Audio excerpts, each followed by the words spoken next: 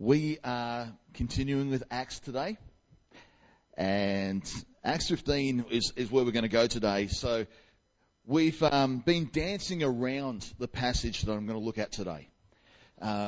Ian Brown looked at the Jerusalem Council a few weeks ago, and that was prior to what we're reading today. And Marguerite picked up after the fact. And I did that. I've sort of moved it around a bit because I didn't want to mess with the preparation time of other preachers. So but we couldn't really. There's some thoughts in this passage that I didn't want to escape, want to just gloss over or bypass. There's some good things in here that I really felt would be good for us today to think about in the context of personal mission. I will remind you briefly about a message I spoke about back in June. Can you cast your mind back to June? Back in June, I don't remember what I read on Facebook this morning, but let me remind you of a sermon from June. We looked at Philip the evangelist. Who remembers that? We did 3 weeks looking at Philip, and I looked at his spiritual DNA. What made him an evangelist? And we saw that people effective in evangelism back then had some really key traits about them. We learned that they were grounded in their theology. All right, if you're going to be an evangelist, you need to know what you know, because the world's getting smarter and you need to have some answers. All right, that's just a fact of life nowadays. They have skill in appropriate engagement. They know how to engage with the people that they are speaking to. You need to know. Obviously, we need to have some skills in knowing when you're in an environment that God has called you to be, you are separated to that task, and you are skilled in that task of speaking to those people. They operated under the Holy Spirit's empowerment. The Spirit is front and center in Acts, right? We cannot do anything without the Holy Spirit, all right? Otherwise, it's a work of man, not a work of Jesus. And they had the full support and the encouragement of their church community. If you want to go back and listen to that sermon, feel free and look for those bullet points in that sermon. Today, I'm going to explore some of that, and I've got my working title for today is simply The Mindset of Mission. And there are some insights in what we're going to read today that I just want to hone in on, look at a few thoughts. Hopefully some of this will encourage, some of this will empower, some of this will refocus us. But let's come today wearing the hat of I am called to do the work of an evangelist. I have a mission field in my life. And today we're going to look at how some more keys about engagement with that and how we carry ourselves and that sort of thing. So the tail end of Acts chapter 15, verse 36 is where we're going to start reading today. So here we go. All right. Sometime later, this is after the Jerusalem Council there. Paul's hanging around in Antioch at this time. Sometime later, Paul said to Barnabas, "Let's go back and visit the believers in all the towns where we preach the word of God and see how they are going." Barnabas wanted to take John, also called Mark, with them, but Paul did not think it wise to take him because he had deserted them in Pamphylia and had not continued with them in the work. They had such a sharp disagreement that they parted company. Barnabas took Mark and sailed for Cyprus, but Paul chose Silas and left, commended by the believers to the grace of the Lord. He went through Syria and Cilicia, strengthening the churches. Stop. How do you think about mission in that? Mission begins with the right heart. It begins with the right heart fit for what God specifically ordains for us. I love the opening comments here. Let's go, let's visit, let's nurture. Let's go. There's a sense of living a life of sentness. A friend of mine named Kim Hammond over in Melbourne wrote a book with that title, Sentness. Living in a sent state of mind. That is part of what we do as a Christian. We live understanding that Jesus has commissioned us, told us to go. If you've been told to go, you have been sent. That's how it works. We live a life of sentness. And that's what Paul is doing here. It's the heart of Paul as he's instigating this next missionary venture. Paul clearly understood that God had ordained a specific location and a specific group of people for his missional work. And he's feeling compelled to get face to face with them again. The church where he's at is a good apostolic center, but it is nothing. It is an apostolic center. It is a church planting center. It is a sending center. And Paul knows he's got to go. And he's not writing letters, he's not sending cash, he's not adding friends on Facebook. He is simply going to go face to face with these people. Now, we often celebrate this when missionaries pass through and tell their stories, don't we? God sent me. And we celebrate that. We applaud that. We love it. I wonder how well we embrace that in our backyard.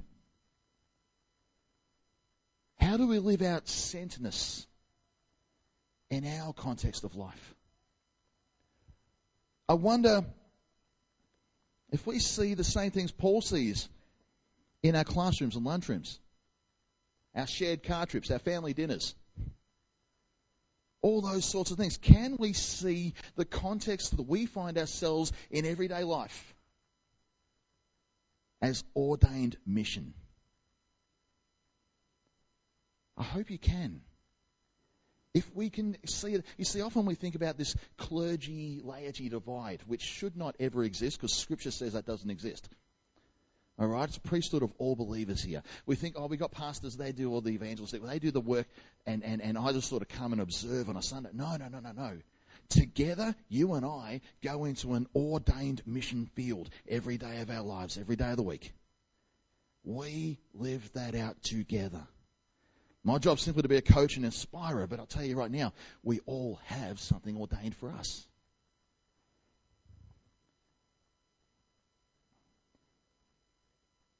We see in this passage that it is a personal thing. It's not Antioch going, oh, gee, we should send someone. It's Paul going, I should go. Both Paul and Barnabas have a pull in their spirit that says, we got to go. It also becomes quickly clear here that the pull in their spirits is leading them to different destinations. Paul is looking ahead up the coast to his home region of Cilicia there. Tarsus is in that area there. That's his home turf. He's kind of looking to go to familiar territory that he knows. He's hopefully looking to break new ground beyond. Barnabas is looking across the sea there to Cyprus because that's his hometown. And they've got different viewpoints, different places they want to go to. Paul has a team in mind that doesn't include Mark, because he had a history of desertion.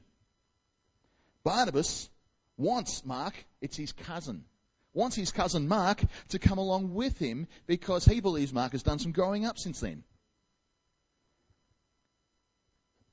Seeing things differently in mission doesn't always mean disunity is brewing. It just simply means that God is creating a multi-pronged approach to doing evangelism and creating mission opportunities. I often see this in churches that, because something isn't mentioned in church, some people in the church will sit on their hands going, oh, well, that's the church's mission field, therefore it's not mine, so I'll just sit on my hands and sit by and just sort of fly the flag and support those things, even though I might not agree.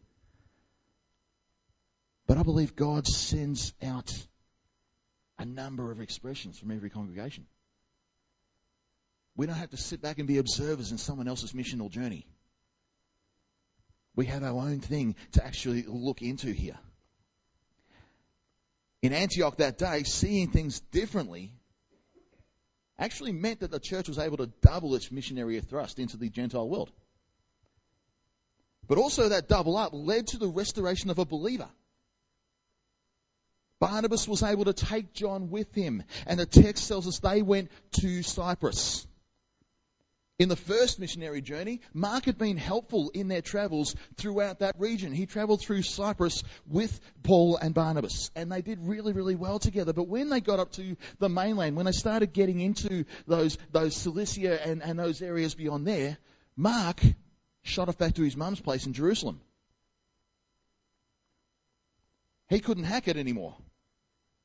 There's actually widespread belief among scholars that he might have even taken offence at Gentiles coming to faith in such high numbers. Some believe he was a leader who was holding that legalistic view that the Jerusalem council was addressing. But in any case, take heart. You are never too far gone to get back to a missionary place. Some people don't engage in mission because they feel like they're too much of a failure in themselves.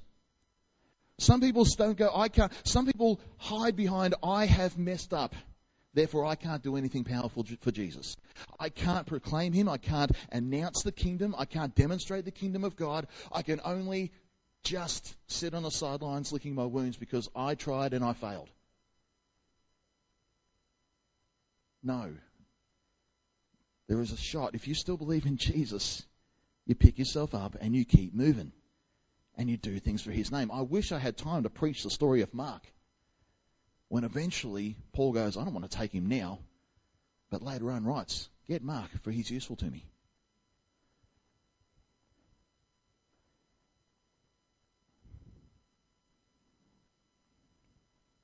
We see in our text that although Mark might not have been cut out for the new ground that Paul wanted to explore, he was cut out for the field that he was once effective in. All right, Barnabas saw the potential, Mark had the desire, and Mark could have lingered in Jerusalem. He could have sat on the back row at Antioch. Instead, he went with his cousin, got back on his horse, and went to a place where he knew he could be effective. So we start with the right heart and mind. Go, seek, nurture. Take that mindset into every context we go to. I'm going from today. I go. And then I seek and I nurture in the context of mission that Jesus has me in every day of my life. Let's keep reading. Chapter 16. Just a series of thoughts about mission here. Hopefully this is going to be helpful to some. 16 verse 1. Paul came to Derbe and then to Lystra, where a disciple named Timothy lived, whose mother was Jewish and a believer, but his father was a Greek. The believers at Lystra and Iconium spoke well of him. Paul wanted to take him along on the journey, so he circumcised him because of the Jews who lived in that area, for they all knew that his father was a Greek. As they traveled from town to town, they delivered the decisions reached by the apostles and elders of Jerusalem for the people to obey. So the churches were strengthened in the faith and grew daily in numbers. All right, my next thought is simply this. Mission requires an adjustment of culture, or an adjustment to culture. Paul has selected a team here for very good reason. He leaves Antioch with who? Silas, yes. Silas. Silas seemed like the perfect travelling companion for Paul. He was a fellow Jew. He also had that old school Hebraic leanings that Paul had. But more notably, like Paul, he was a fellow Roman citizen.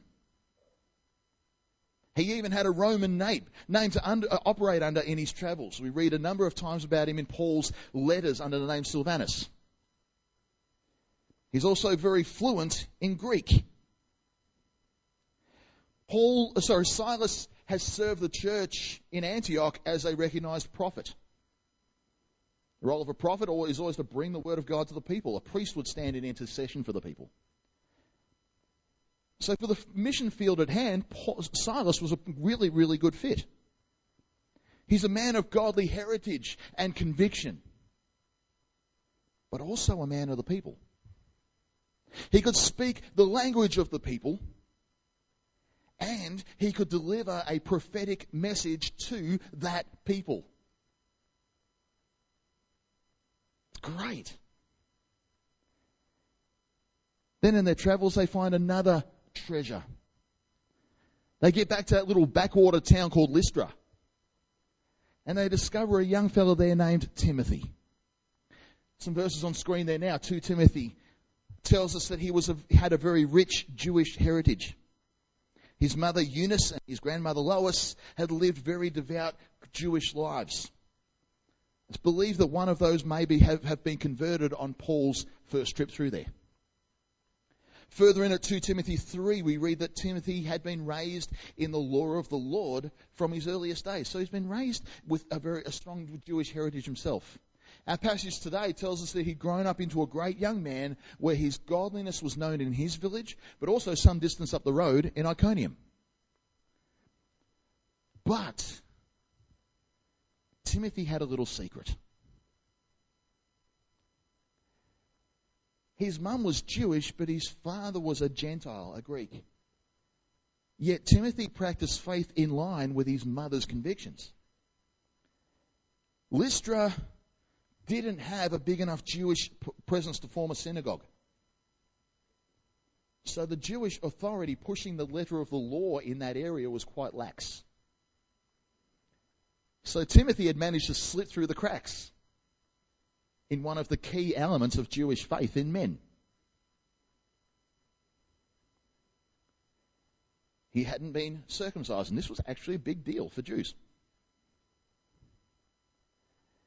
Now, in light of the discussion held at the Jerusalem Council, which is only in the previous passage, we know that this was not a salvation issue. This was not a heaven or hell thing. His liberty to remain in the state he was had just been fought for by Paul and endorsed by the church. As a Christian, Timothy was under the grace of the cross, not under the burden of the law. The local priest could put away the scalpel in this instance because he would play no role in Tim's salvation. There was, however, one other perspective to consider here. Paul could see the influence this godly young man could wield. But there was a cultural blockage in play that would hinder his effectiveness. To the Jews, he was talking the talk, but he was somewhat of an apostate. He had the faith connection, but not the circumcision to truly identify as one of them. So he will go, oh yeah, we kind of like what you sort of stand for. You're a nice fella, but you're not one of us. But to the Gentiles, it was slightly odd in that he was caught up in that whole minority Jewish thing. But his outsider status, even to the Jews, would have been apparent even to the Greeks. So in other words, as God-loving and God-honouring as he was, he actually wasn't the right fit for reaching his local culture for Jesus. He was somewhat socially inept for the task of mission that he was called to, and he was going to run into problems. Reason being, Paul had paved the way in his previous journey. He had a standard way of doing his mission, didn't he? Synagogues first, then marketplace. Taking Timothy into a synagogue would have lost all credibility the way he was. If Timothy was going to take part and relate in that environment, he actually needed to allow a certain part of himself to be cut off. He had potential, but he needed to make a cultural adjustment in order to be effective as a minister in his environment. I say that, and I think there's a few thrusts on that. You see, I don't know about you, but my personal mission field has a culture about it. So does yours. Every place you go where unchurched people are, where people who don't know Jesus are, it has a culture about it. And sometimes we kind of aren't the best fit for it. There's an element here, I think we need to be a little bit like Silas here and be able to speak the language of the people. That means discarding some of the Christianese that we've grown up in. Are you washed in the blood, brother? Means nothing out there. I know what it means. You know what it means. But the church, the world doesn't.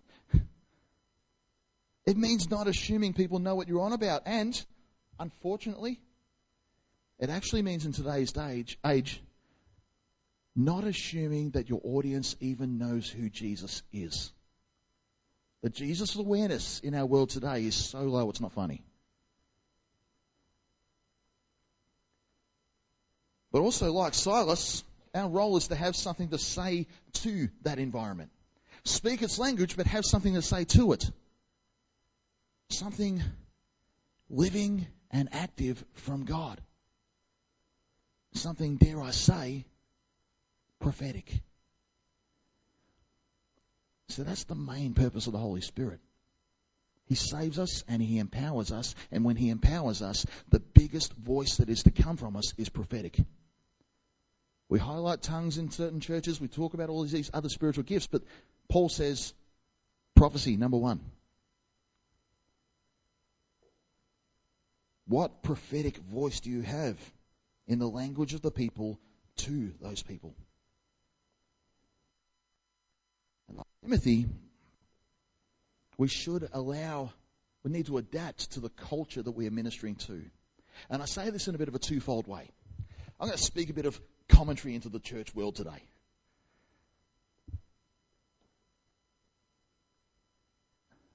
I believe a bit of clear to outsiders religious reverence actually has some power to it. There's a lot of, in the West today, there's a lot of be like the world going on in churches today. We're talking about socially relevant, so we will tattoo ourselves up to Billy O. I have no problem with tats, but if we're trying to do it, I'm going to get a whole sleeve to make myself look like the world, or if I'm going to talk in such a way that I'm going to be so much like the world that the world actually can't see the difference. Some of us deliberately throw in our swear words so that we can sound like them, or we deliberately drink a little bit too much to kind of behave like them. And yet they go, and then we wonder why some of the people go, well, I don't think I need Jesus because I'm no different to you. A bit of actual reverence that says I am a little bit different kind of fits. To actually, the act that Timothy went through was in fact a religious rite. He actually needed to do something that made him look like a little bit more religious for both the world and the Jews, both the Jews and the Gentiles to embrace him. Even the Greeks would have gone, well, you aren't following the letter of the law of a Jewish thing. How do we know that you've got this thing down? In his immediate environment, he needed to do that. So while there's also that clear religious reverence that kind of should be on display to us a bit, we should behave a little bit different.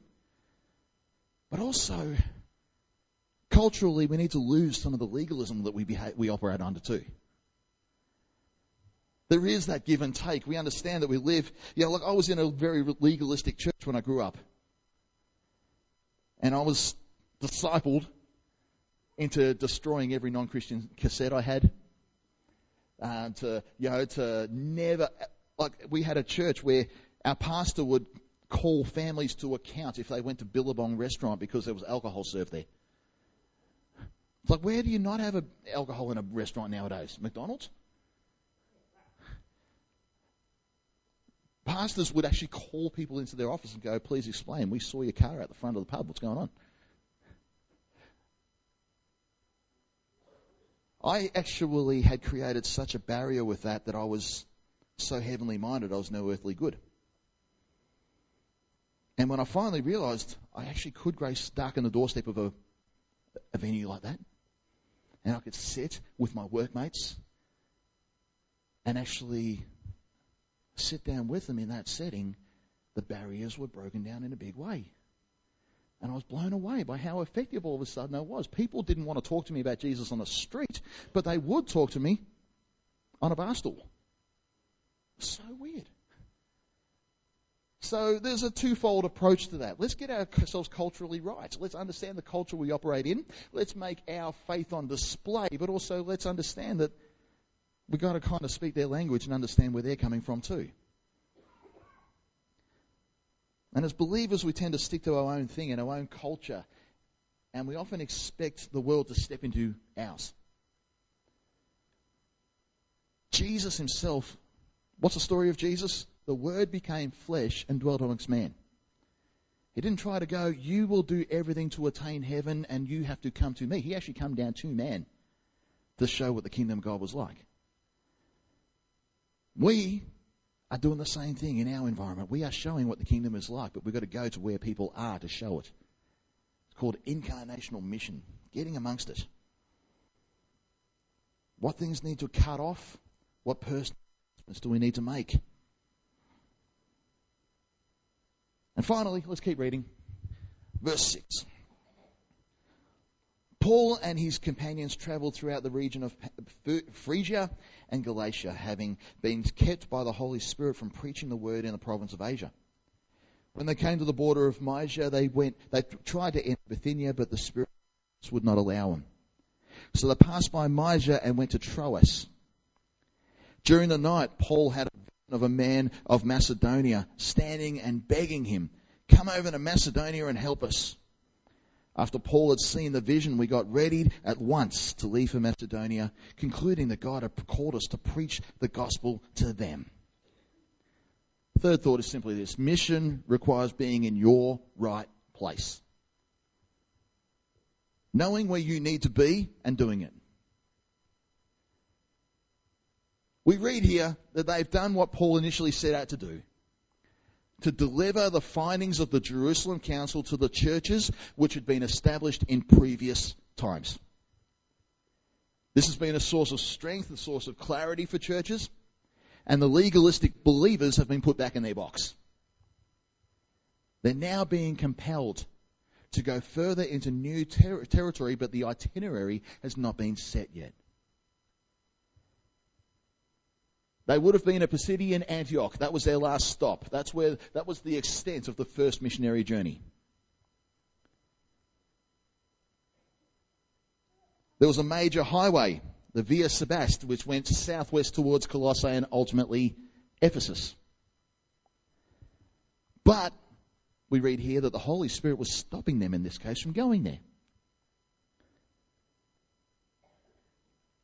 So they hit the northern road and get within reach of Bithynia and towns such as Nicaea along the strategic Black Sea region. Another prime spot. But the passage says the Spirit of Jesus constrains them from going east. From that point, the only option is to head west. And when they hit Troas on the Aegean Sea, they stay put and wait for the Lord to direct. What's interesting thus far is that the only word from God is that the travelers have received at that time seemed to be a no. Some missionary journey, isn't it? You know, it's like, we come down here. Okay, where we're going to go now? God says no there. All right, let's go north. Yeah, we've travelled quite a distance. Get there. Okay, there's a signpost. Let's turn. God says no. All right, well, let's turn left. Get to there. There's only water. Where do we go from here?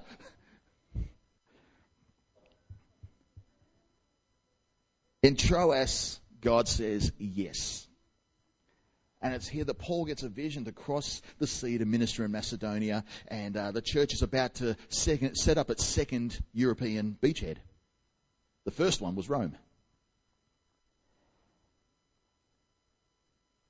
As I think about this passage, a couple of things have come out really clearly. One, in this passage that I just read out to you, God has been deliberately referred to in his full Trinitarian form. Did you see that? Verse 6, the Holy Spirit. Verse 7, the Spirit of Jesus. Verse 10, God the Father. We've got a Trinitarian view of God in Acts. But secondly, real simple, the disciples had a divinely appointed place to be. And it would be in that appointed place that their ministry would flourish. They didn't get much done until they got there. But it's okay. God is sovereign. Keep plugging away till you find yourself where God says yes. If you're getting no's, it could be that that's someone else's field. It could well be that that's something else for someone else to do. Whenever we just need to be seeking, I tapped into this before. We need the Holy Spirit, right? And this is what the Holy Spirit does. He says yes, and he says no, and he says go, and he says stay. He does all those things. And when we get there, great things occur.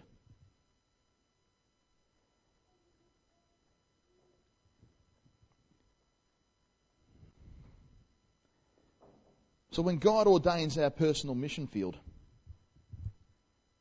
we first become aware of that because God places it very clearly on our heart. He puts that desire within us to go like these disciples did.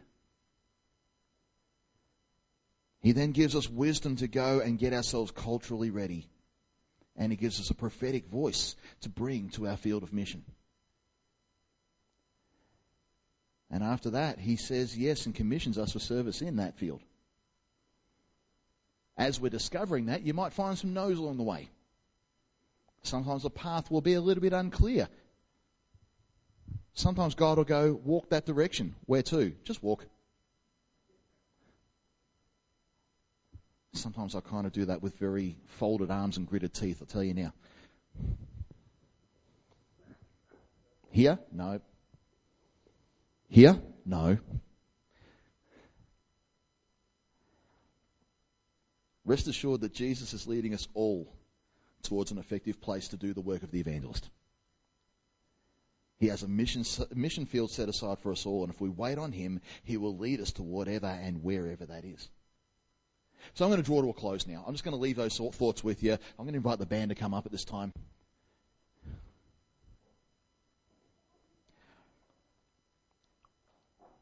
As they prepare,